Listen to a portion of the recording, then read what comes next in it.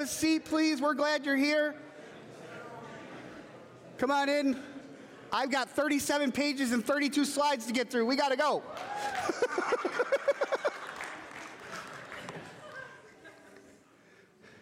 Hey, we don't do this often, but I'm going to do it. We have an opportunity this morning to acknowledge somebody who's here. Caleb, would you stand up? Caleb Royce grew up in this church. He grew up through Redskins, made himself into Quest. Caleb just graduated boot camp and tech school for the Air Force. So,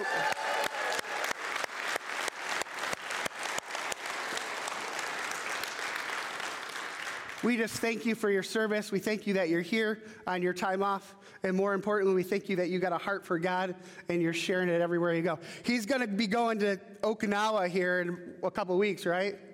A couple of weeks. He can be stationed there for a couple of years. I've had the joys of being there on 2 different occasions. It's a very different place, but it's a very cool place, and it's a place that needs to know about God, and that's why you're going.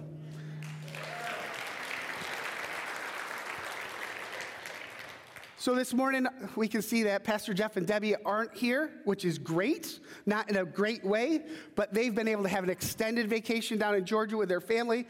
Pastor Jeff attended his first dance recital. All right, so please continue to pray for him. I haven't heard about the whole experience, but I know that he was rather excited to go. So they'll be returning this week, so please be praying for their safe travels, that they're refreshed and renewed as they get back here. So in life, there's lots of debates, right? We've got debates over this, we got debates over that. Well, most of you know me. You know, I'm a sports guy. I teach phys ed. There's debates on what the greatest team ever is, right? It could be the 27 Yankees. It could be the 72 Dolphins who went undefeated and won the Super Bowl. It could be the 1992 Olympic Dream Team, which had Larry Bird and Magic Johnson and Michael Jordan and Karl Malone. They won every game by at least an average of 44 points in the Olympics to take home the gold medal. They went 8-0. There's amazing teams out there. You know, I like the humble teams, though. You know, I look at one of the best teams being the 1980 Olympic U.S. hockey team, right, who wasn't a bunch of superstars, but they were all people who did their part. Right? We've got superstars, and superstars bring that to them. When people do their part, amazing things can happen, and that's what that team was. It was just a bunch of young college kids who said, I'm going to do my part, and they accomplished things that they didn't think they were ever able to do. But all these teams aren't possible unless teamwork was involved. So this morning, we're going to talk about teamwork through the Bible, and there's several different examples of it. The first place we're going to look is 1 Corinthians 12. It says, for as the body is one and has many members, but all the members of that one body, being many, are one body, so also is Christ. Who's confused? Serious. That's hard to unpack. And we're going to get into it, all right? So we're going to go away from it a little bit here, and we're going to get back into it. But the title of this message is One Body, all right? And that's what we are here. And that's what we are as a church as a whole. But before I go any further, we're going to pray. Dear Lord, I just thank you for this morning, Lord. You are so good, and you love us so very much, Lord. I thank you that your word says where 2 or more are gathered, you are here, Lord, and that you can meet us right where we're at. If we're in our highs or if we're in our lows, Lord, we know that you can give us strength, that you can give us peace, and that you can be our comforter. Lord, we thank you for things you're going to accomplish today, the lives that are going to be changed, lives that are going to be changed towards you, healings that are going to take place, Lord, and we look forward to all this with great expectation. And we'll be sure to give you all the praise and the honor and glory in Jesus' name. And everybody said, amen. So me being a coach, like I've coached several different teams. I've been part of different teams. You got to have your saying, right?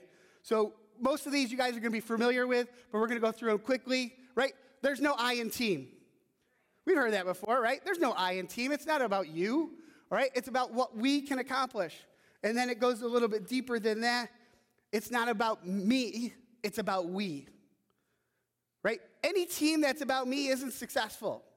But when we look at the overall good of that team, and it's about the we and what the we can accomplish, that's when things get done. Then we got team. Everybody probably knows this one. Together, everyone achieves more. I'll tell you what. if I can lighten, this morning, they came into me and they said, Pastor Jeremy, we're running the incandescent lights today. Right on. I go, what's that? I said, you know what? I don't even need to know because the team is going to take care of that part and I don't got to do it. The team lightens your load, right? And when the team lightens your load, everybody achieves more, right? So I don't have to worry about that. Then we've got things that say the bigger or teamwork makes the dream work. This is my principles. It's on everything he puts out, all right? He's a huge teamwork guy, but teamwork makes the dream work. What's your dream? And I'm going to guarantee that you can't accomplish it by yourself. We can't. Because it's going to at least take you and God to accomplish it, which is a team. But that's often the most discounted team that we have because we don't put him in the first place to make him part of that team. So teamwork makes the dream work. What's the dream that God's given you? What does he want you to accomplish? And then lastly, the bigger the dream, the more important the team. God's got great things for this church. But that's why the teams are so important here. And that's what we're going to talk about today. Okay? So really, really important that we understand these things. God's got great things ahead for us, but it's about the team and what we're doing. Teamwork is the secret that makes common people achieve uncommon results.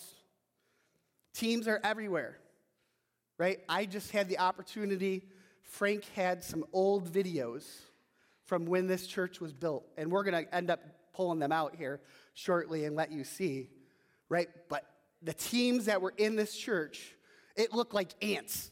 That's the only way I can explain it. Just people doing stuff, indoors, outdoors, moving stuff.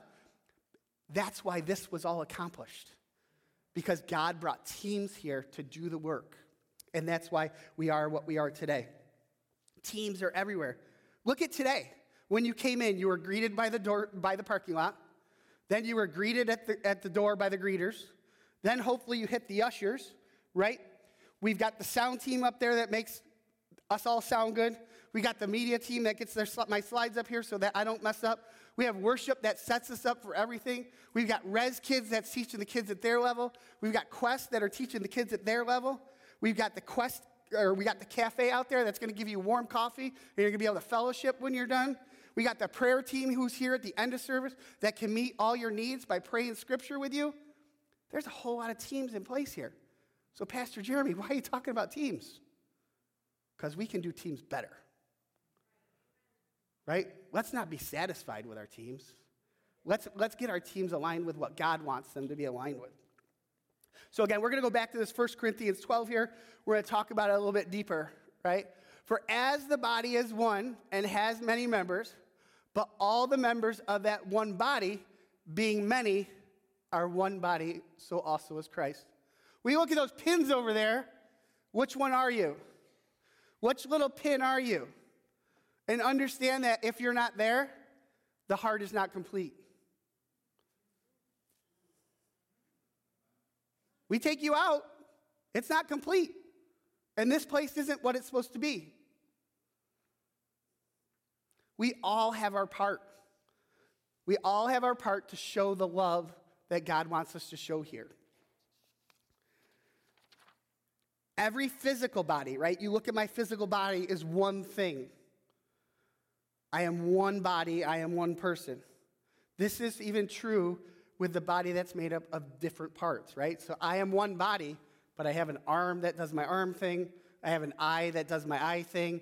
I have ears that do my ear things, but it makes me who I am, right? You are the gift of God that has been given to RLC.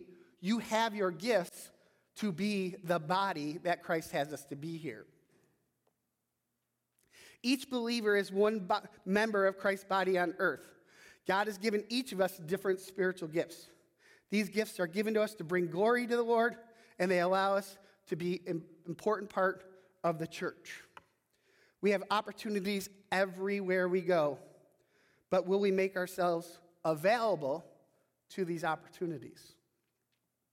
Plain and simple, it takes each one of us to do a part of God's team. We all have a fit, and we all have a function. My question is, what's yours, and are you accepting the privilege to be part of it? I've coached many teams over the years, from little tykes up to big guys, right? I've been part of many teams. When I was in the Marines, I was on all sorts of different teams.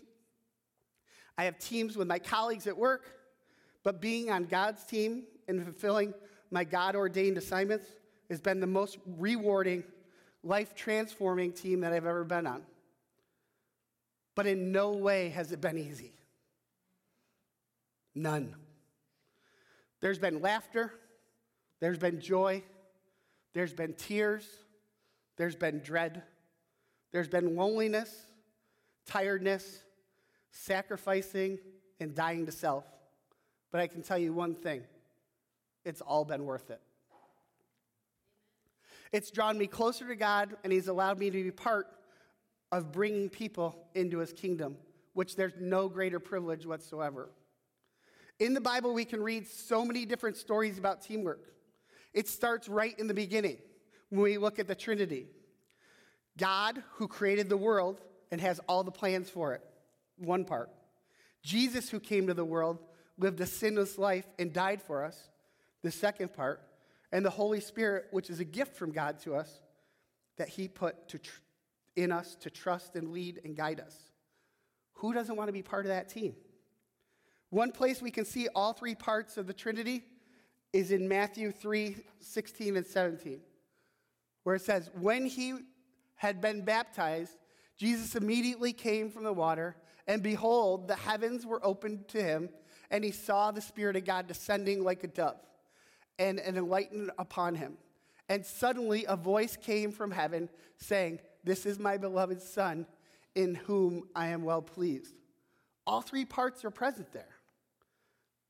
It's absolutely amazing. We see Jesus getting baptized. We see the heavens open up. And then we hear God talking to him. Unbelievable. This is a Hall of Fame team.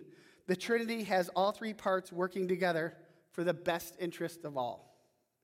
Another biblical team that we can see through the Gospels is Jesus and his 12 disciples. They demonstrated selflessness and commitment to share the gospel, and they helped change the world forever. Jesus said, follow me, and they took and they joined his team, not knowing what was ahead, not knowing the trials they would face or the sacrifices they would have to make. They just knew that Jesus was different, and they wanted to be part of what he was doing. We can think about another team, one that if God didn't create, it could have possibly been the end of all mankind, and that's the team of man and woman. Genesis 2:18 and then 21 and 22 says, then the Lord God said, it is not good for man to be alone. I will make him a helper who is just right for him. I'm thankful for my helper. That was a missed opportunity there. I'm thankful for my helper. All right? So the Lord God caused man to fall asleep into a deep sleep, and while man slept, the Lord God took one of man's ribs and closed up the opening. Then the Lord God made woman from that rib and brought him to man. I'm thankful for my wife. She's amazing. Absolutely. Yes, she is. She's not here right now. You want to know why? Because she's so amazing. Because she was supposed to be sitting in that seat supporting me this morning. She's supposed to be sitting right there so I could look at her and smile at her while I was preaching. And she could give me that little wink to let me know that I'm on track.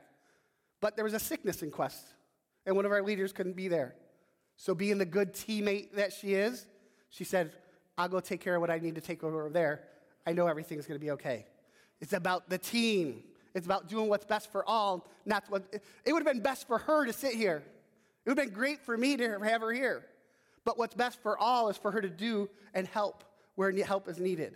We all have that opportunity. Who in this room isn't overly thankful that God created man and woman and marriage to create the family?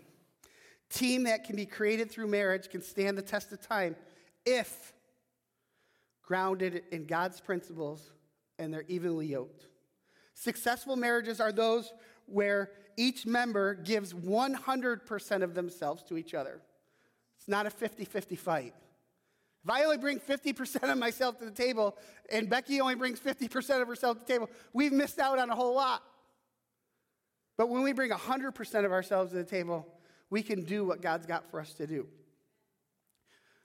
When we bring 100%, that's what's doing best for our family and not for ourselves. Then teamwork is put on display. Amazing things have the ability to happen. There are several stories in the Bible that demonstrate teamwork, but today we're going to focus on two. When we look at the Bible story of Nehemiah, it is nothing more than a miracle that he and his team were able to rebuild the walls and the gates. The previous wall that was around Jerusalem was destroyed by King Nebuchadnezzar and the Babylonian army. Nehemiah rallied his troops and set forth to build a wall around Jerusalem to make it safe once again. When we look at Nehemiah chapter 3, which isn't up there because it's, oh my goodness, there's an overview of all the teams that were included in this project.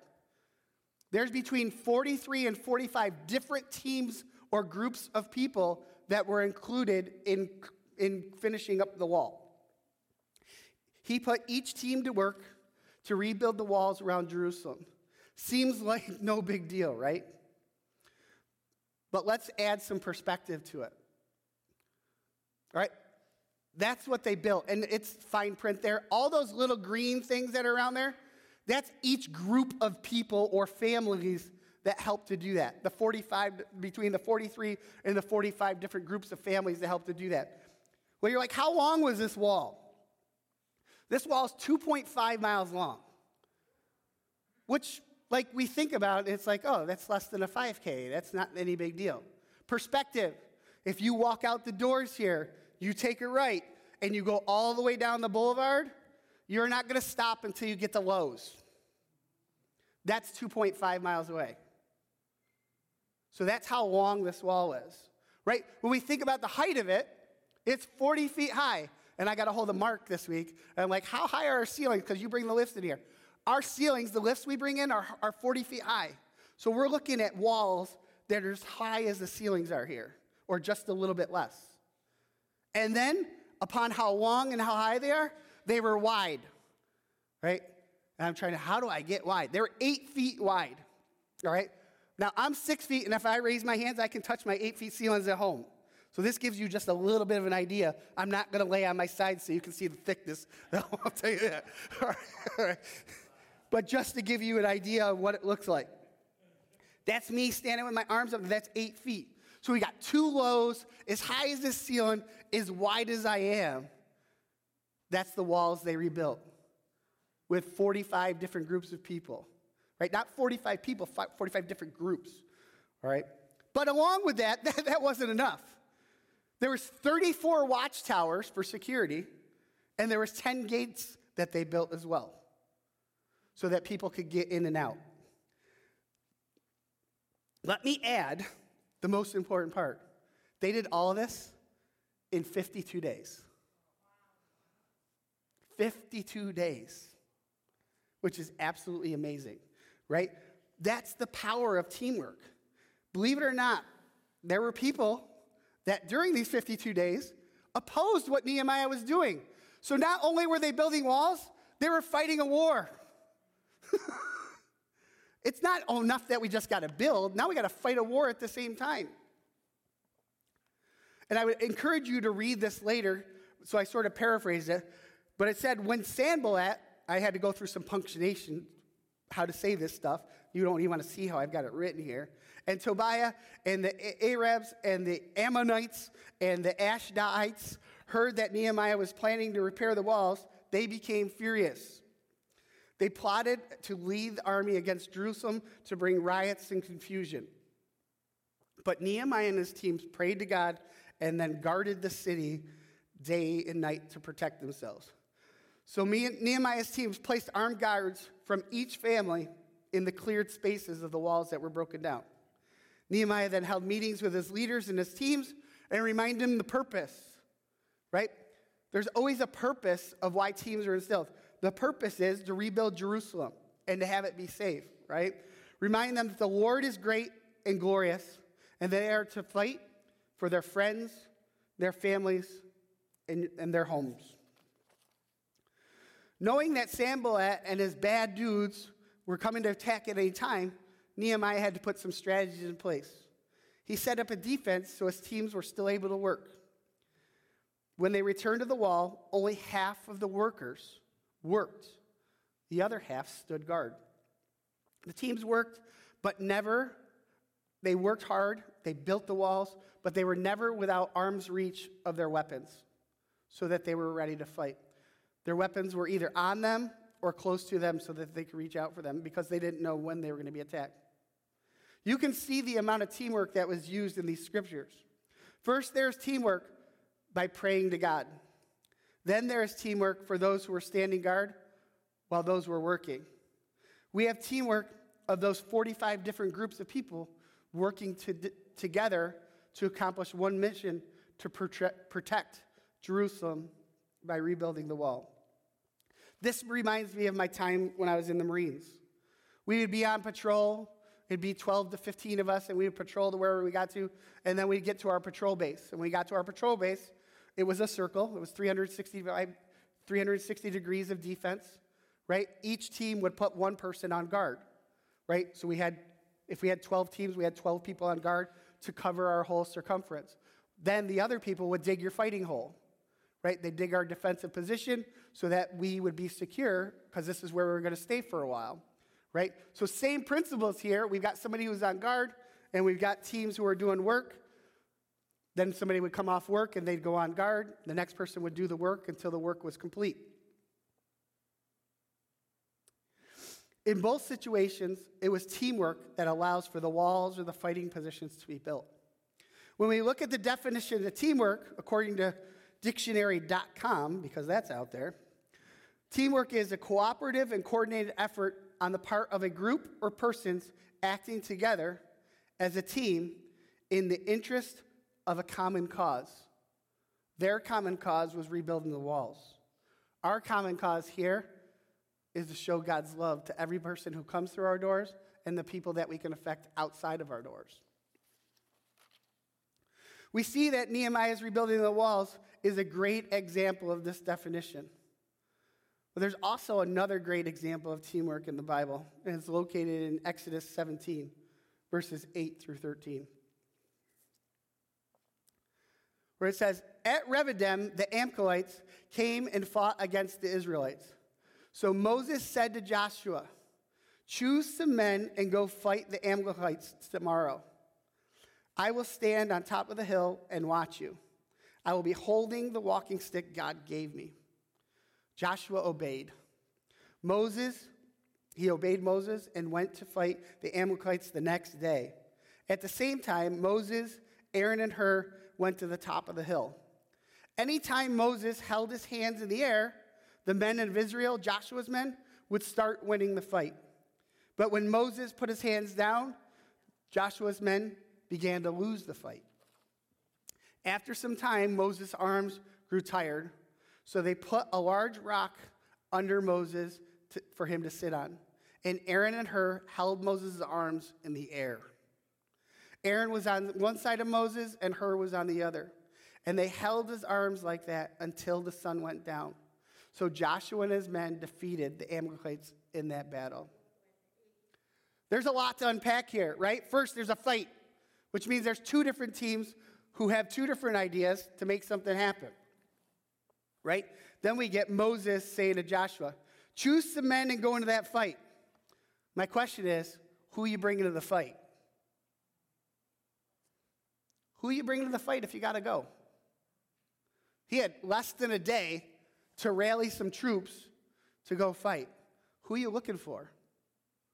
These aren't trained soldiers or anything like that. They might have had a little bit of a background, but you're going to go to people you can trust, people who have been faithful, right? People who aren't going to quit.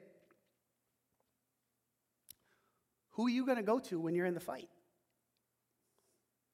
There's a key part here that helps the success of every team. Joshua obeyed. Moses told him to do it, and he obeyed. He didn't say why. He didn't ask how. He didn't say, this makes no sense. He didn't mumble, grumble, and complain. He plain and simply obeyed, which means he trusted. Most of us do not obey because we don't trust. We have to realize that Moses and Joshua are on a team here as well.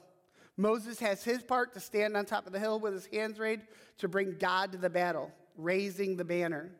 Joshua had his part to lead the men into battle. Then the next teams appear, Aaron and Hur. Let's take a minute, all of us, raise our hands. How long are you going to do it for? Right? How long are you going to do it for? Now, I'm not going to be awful to you and make you keep them up, right? You can put them all down, right? But if we had to do it, are we going to do it by ourselves? How long are we going to do it? If life's on the line, could you hold on that much longer, right? With Moses' arms up, that next team appears, Aaron and Hur. The scripture says Moses raised his hand and Joshua and his men started to win that fight. When they raised the banner of God, Joshua and his men started to win that fight. When Moses grew tired and lowered his arms, those men began to lose that fight. So Aaron and Hur stepped up to provide a great help to Moses and Joshua by giving him a seat and holding his arms up.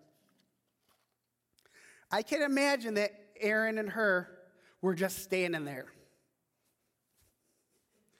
I'm sure they were encouraging Moses, praying with him at the same time, praying for the battle. Although I was unable to find the duration of this battle, there is some information that gives us an idea. It says, after some time, Moses' arms grew tired. It says that they held his arm until the sun went down. All right, so we got one day where Moses says, hey, go get your guys. You're going to fight. The next morning, all the guys show up. We start to fight, right? Arms go up.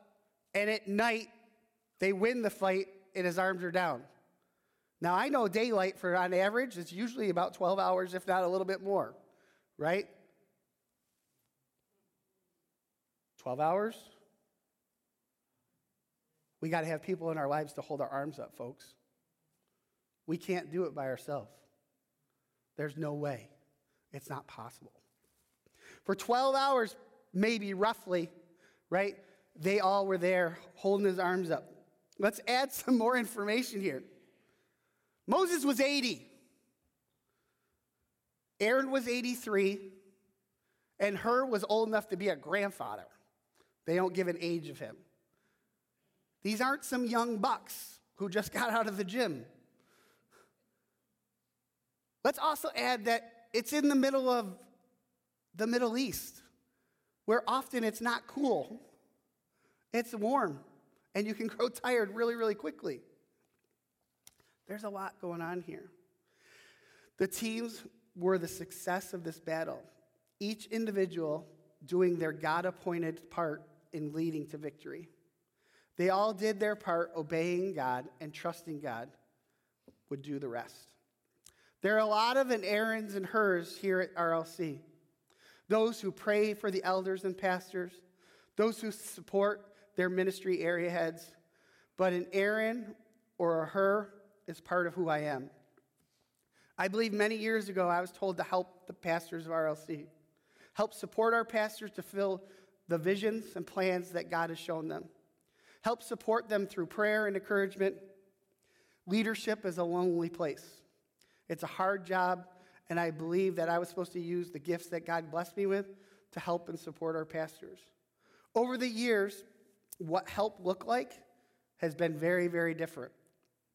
My definition of help and God's definition of help are definitely two different things. Never did I think I'd find myself in this position today, but my question to you is, who does God have for you to help? Who does he have for you to support? And whose arms should you be holding up? So you may be asking yourself, why are we speaking about teamwork? Well, I can say the importance of teamwork is built off the messages we've been hearing from Pastor Jeff and that we heard from Mark last week.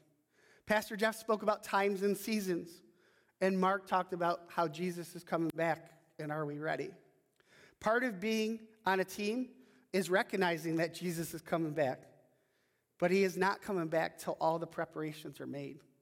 He's coming back for his people to be without spot or wrinkle, which means we all have to do our part and our parts of the team.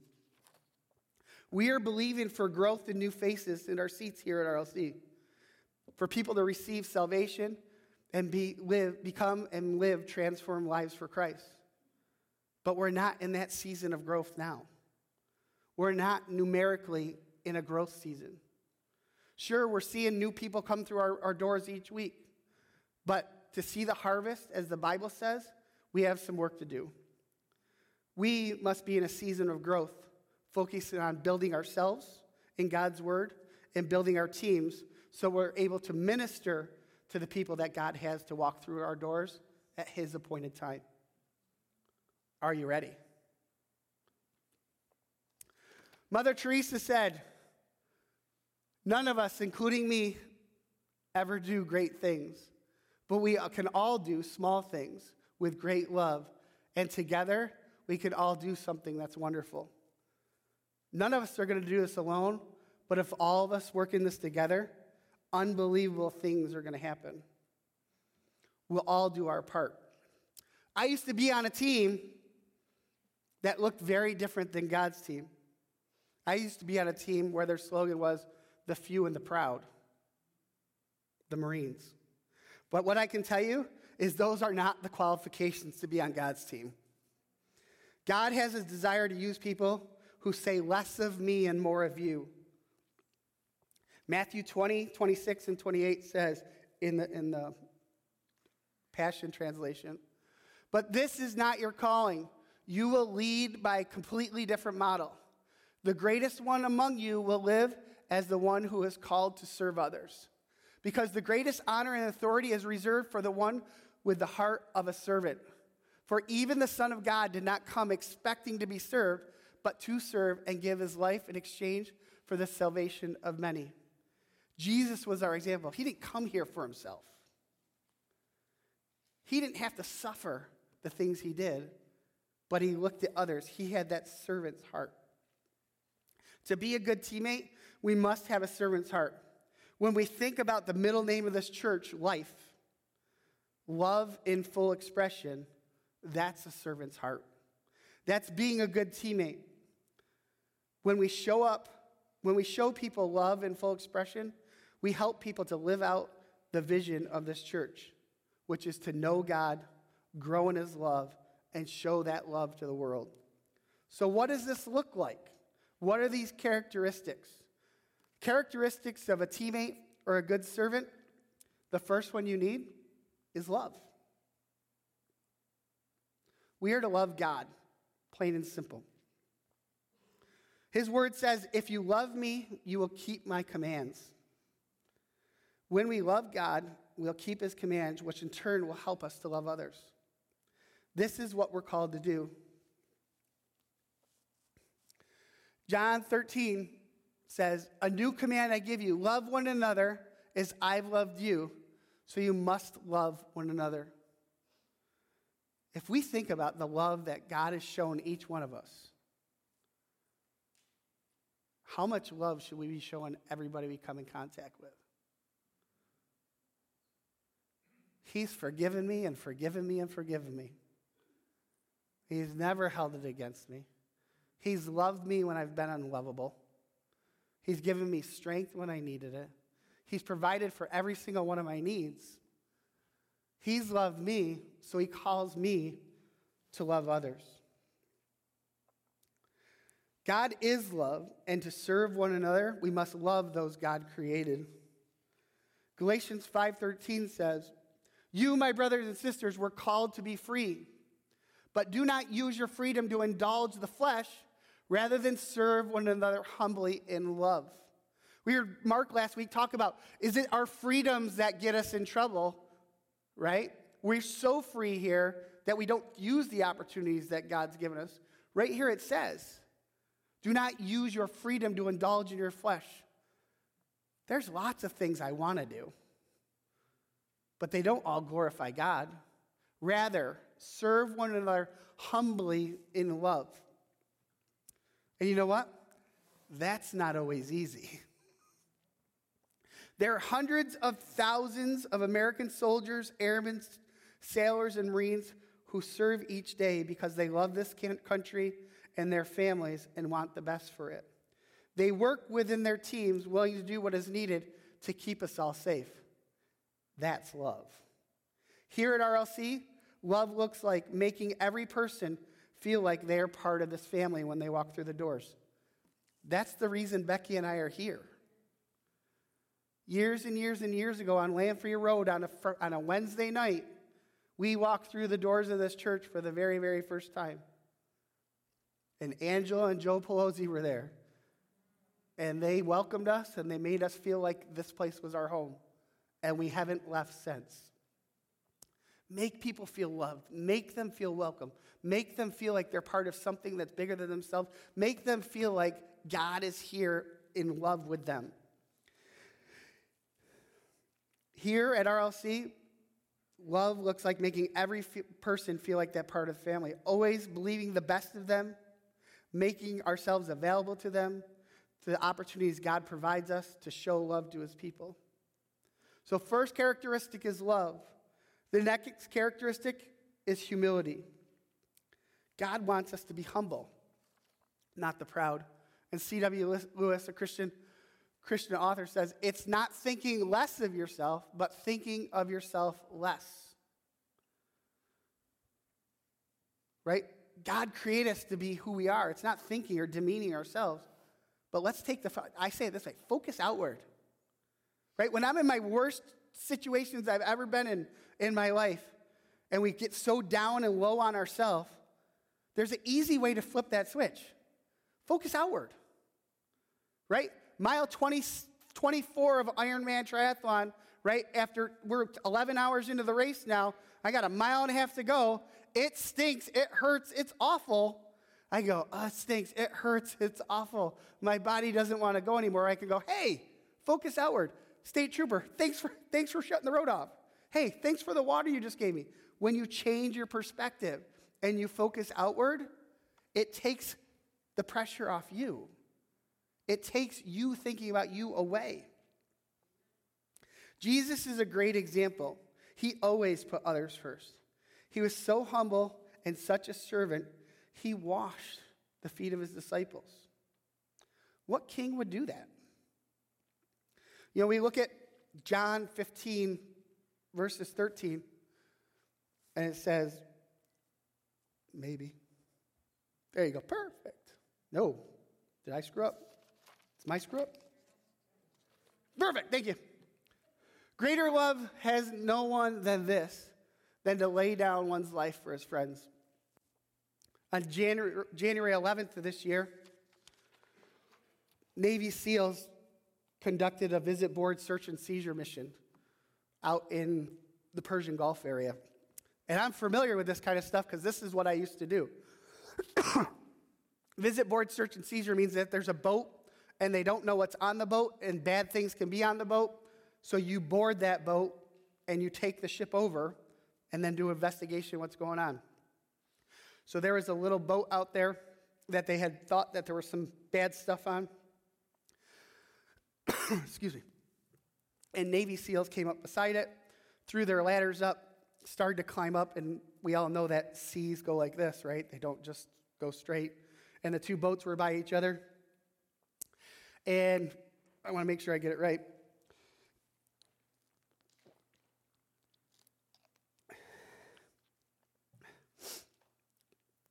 Chris Chambers there was climbing up the ladder, and the boat did a sway, and he fell off into the water.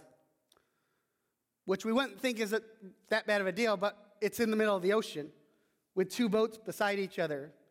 And he's in full body armor, and he's got ammunition, and he's got a gun, and he's got a helmet, and he's got boots and fatigues and everything on. So as he fell off, Nate Ingram there says, "This is my brother," and he jumps in after him. He laid his life down for his friend. He laid his life down for the guy who he fought next to every single day and trained for. Until today, neither one of them have been found. They're lost at sea. Our military lays their life down physically. There are so many stories that we're not aware of. He paid the ultimate price by laying down his life for his friend. Laying our life down for the majority of us isn't going to be a physical act. More than often, it'll be putting aside our own desires so that we can die to ourselves, to become who God wants us to become. It often is setting aside the good things or our selfish desires and replacing them for the God things and what God wants us to have so that really we can actually live. We have to die to ourselves to actually live. Right? It says in the Bible that a kernel has to fall to the ground and die so that it can live. We see that with seeds when we put them in the ground. It's a physical thing for us too. We have to die to self. There's a lot of things, Shelby talked about this morning, there's a lot of things she wants, right? We all want the shiny thing. You know, that's why there's lines at the Apple store when the new iPhone comes out. We want the latest and the greatest, right? But it doesn't get us anything here, and most of the time we got to go replace it anyways. But when we die to ourselves and we follow what God has for us, really, that's when we get to live. Another characteristic of a good teammate, and it's not going to make any sense, is weakness. God uses the weak because they will rely on his grace and his power, which works best. Over the years, I've become to understand that anything I do, I must rely on God for. When we are humble and accept who we are as individuals, we're weak. We can't and don't have the ability to.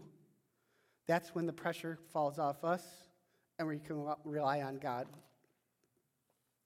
2 Corinthians tells us, Christ tells us, my grace is sufficient for you, for my power is made perfect in weakness. When we try to do ourselves, we don't let God do his part. God's grace can be defined as undeserved favor. Grace cannot be earned. It's something that's freely given. Mercy's not getting what we deserve.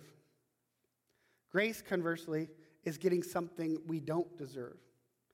As I stand in front of you today, I stand here in humility and weakness and realize each and every day that I can't do this on my own. I'm so grateful that God has showed me mercy, and he doesn't give me what I deserve, which is death, because I'm a sinner. Rather, he shows me grace and gives me what I don't deserve by allowing me and us to serve him each and every day. One characteristic that most of us struggle with is trust. It's been said that the things we hang on to the tightest are what we trust God with the least. I chose this slide on trust because trust comes in steps. There's none of us, for the most part, who are going to come and trust somebody at that high T level right away. But we do have examples of this in our lives. Anybody who's got a dog, your dog trusts you no matter what, right? Your dog trusts you no matter what. It's always going to come back. It's always going to be there. It's always going to be there. But we as humans, we don't trust like this. We trust in steps. Trust a little bit. We see some fruit. We trust at the next level. We see some fruit. We trust at the next level. But to be a good teammate, we must trust. And trust isn't earned in a minute. It's given over time. Proverbs 3:5 says, trust in the Lord with all your heart. Do not depend on your own understanding. Seek his will and you in all you do, and he will show you which path to take. We have a map in front of us.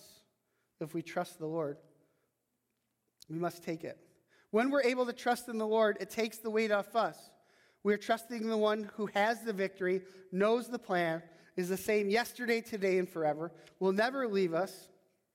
When we can trust in God, we're able to trust leaders he puts in place and our teams that we're on and those team leaders as well.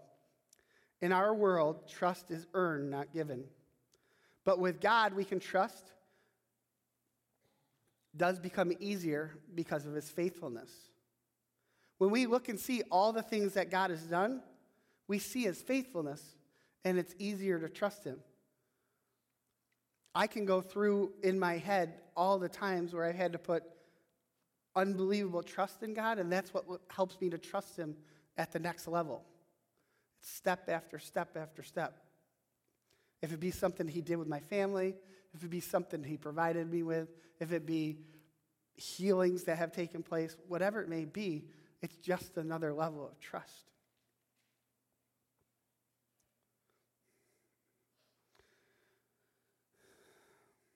The more we are with our teams and on our teams and we do life with our teams, the easier it will be to trust them as we grow tighter together.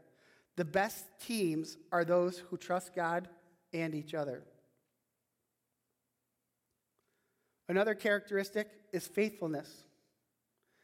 Being a good teammate means that you can be counted on. Faithfulness is a factor quality of being true to one's word, commitments as to what one has pledged, professes to do, or believes. Luke 16:10 says, "If you are faithful in little things, you will be faithful in large ones." I look at this church, and there are several faithful servants in it. People who started at the lowest levels and just got their feet wet by just joining a team.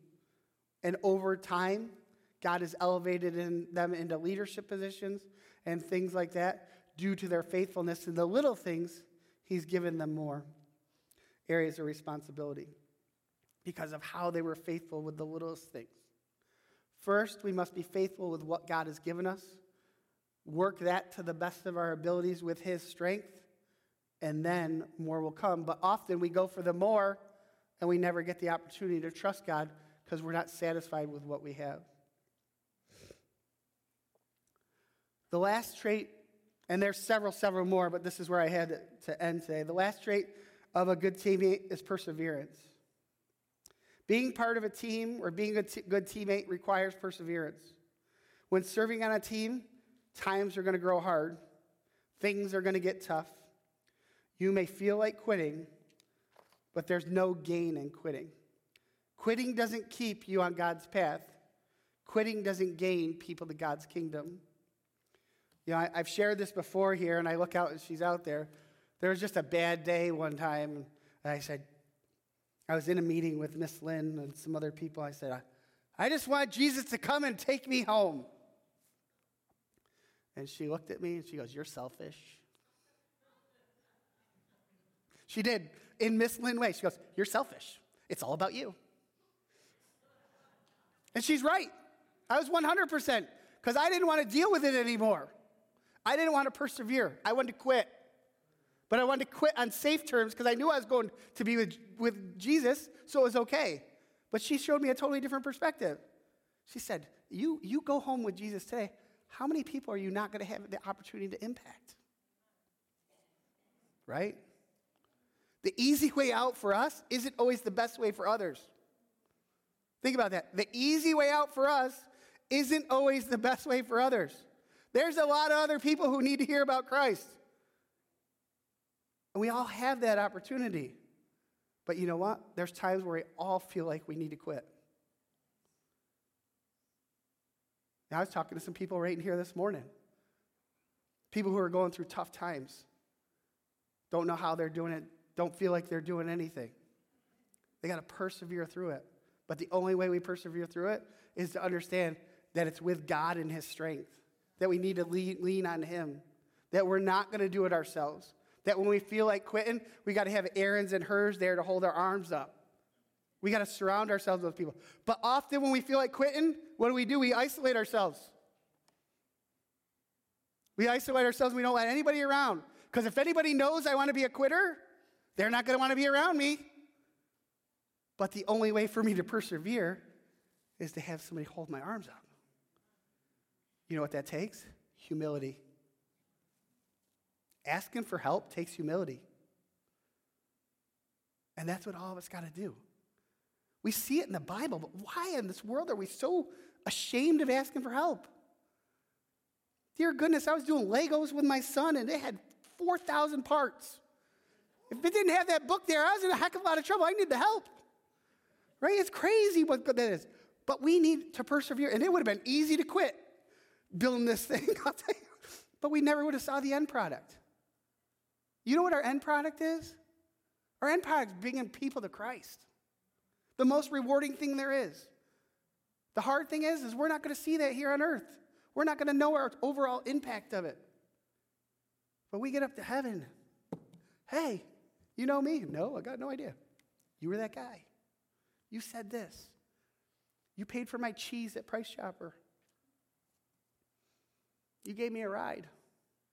You prayed for my family. Thank you. And they're there. That's what perseverance is about. When we feel like quitting, when we can't go any further, right? We got to come up with it. So Galatians 6:9 says, let us not become weary of doing good. We all want to do good things, but it's not easy. For at the proper time, we will reap the harvest if we don't give up. Don't quit. Don't quit. Don't quit. James 1:12, blessed is the one who perseveres under trial, because having stood the test, the person will receive the crown of life that the Lord has promised to those who love him. Walk the path, ask for help, persevere, be good in your weakness. Right? We always got to present ourselves as these big, strong people. That's tough. It's really hard to act like you've got it right all the time. It brings a lot of stress. But if you got that core team, if it be your life care team, if it be your ministry team, if it be your prayer team that you can rely on, those people you can go share with, and we get real with one another. Because we got to live real life. Let's take off all this, we got to look good stuff. We're all dirty underneath it all. Really, we're all struggling in some part. But somebody found out my struggles. They may think different of me. Yeah, they might think you're human. Really, they may think you're human. If you don't show you got struggles, they may think you're Superman. That's a whole lot of pressure to live up to. Because you know what? He had to go in the phone booth and change.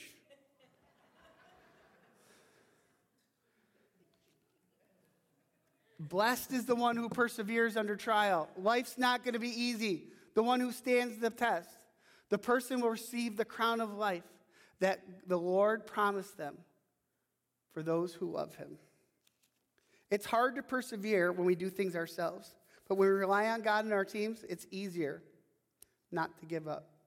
I know from experience that teams, successful teams, are built on sweat and blood and training, in honesty, in weakness, in humility, during tough times when they didn't give up. That's when the most successful things have been accomplished. A good teammate seeks to make his team successful by putting the needs of the team before their individual achievement. This should be the desire of each and every one of us. So as we go back and we start to wrap up here, we look at 1 Corinthians again. It says, for as the body is one, we're all one. And it has many members. That's all of us. But all the members of that one body, being many, are one body, so also is Christ. There's no way in this church, in the church as a whole, if we don't do all of our part and work as teams, that we're going to accomplish what God wants us to accomplish.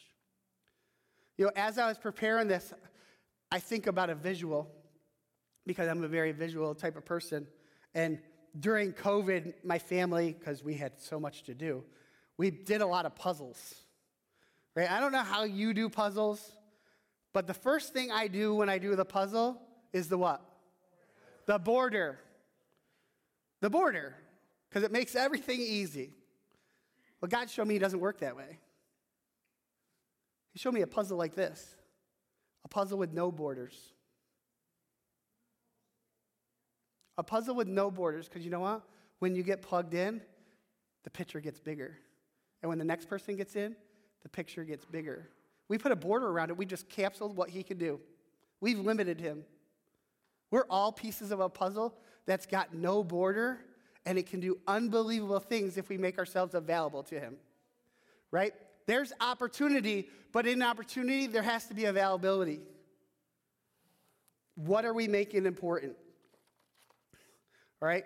Please, in no way am I condemning anybody. Please, in no way am I trying to convict you. But there's a difference between a volunteer and a servant. Volunteers show up. Servants sacrifice. Most of you, I can tell you, I've been doing, and you're going to see them, they're going to be rolled out here probably within the next 2 weeks. Kim and I, we've developed 116 name badges.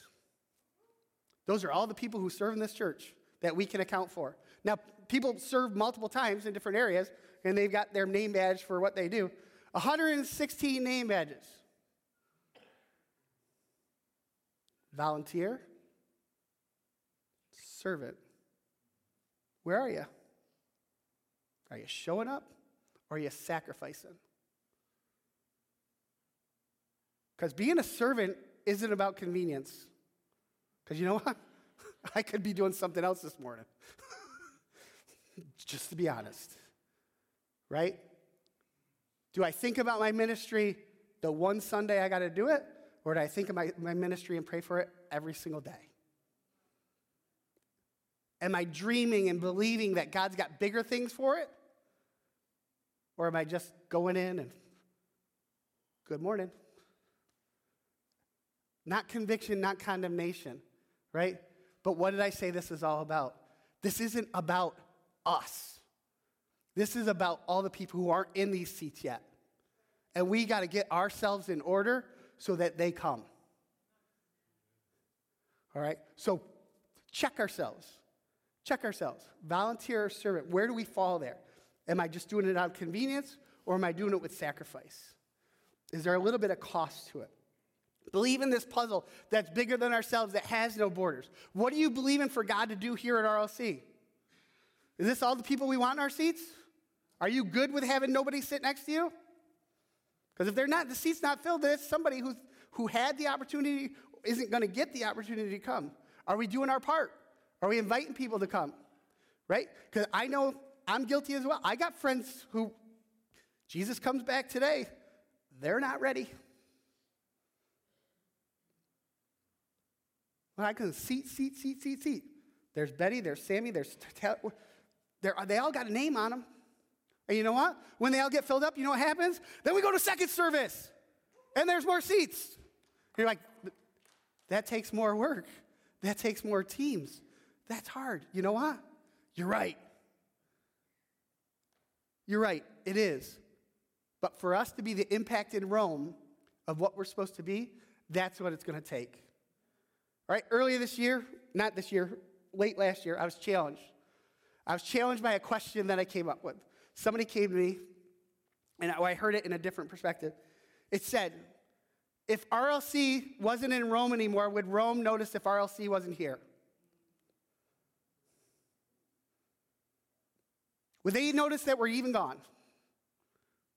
Are we having an impact just inside our doors, or are we having an impact outside of our doors?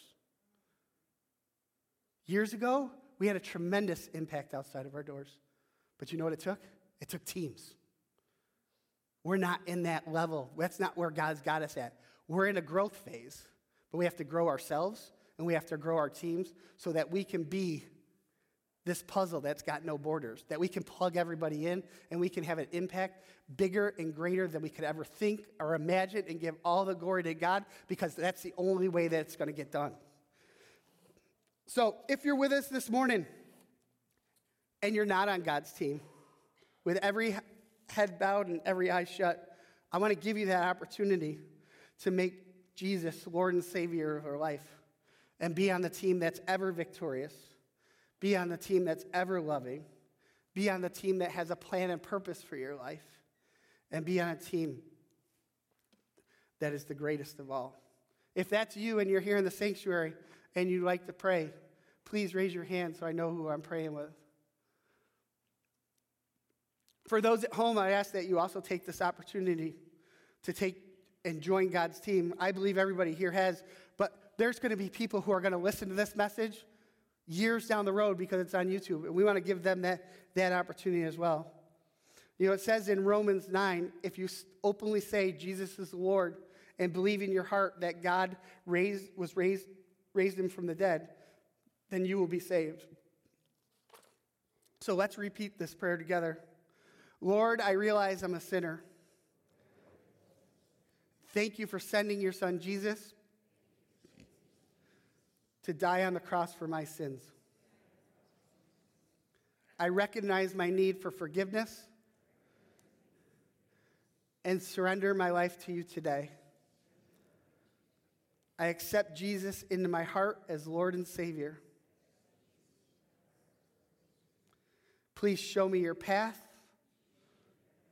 and help me become the person you want me to be. Thank you for saving me. In Jesus' name, amen.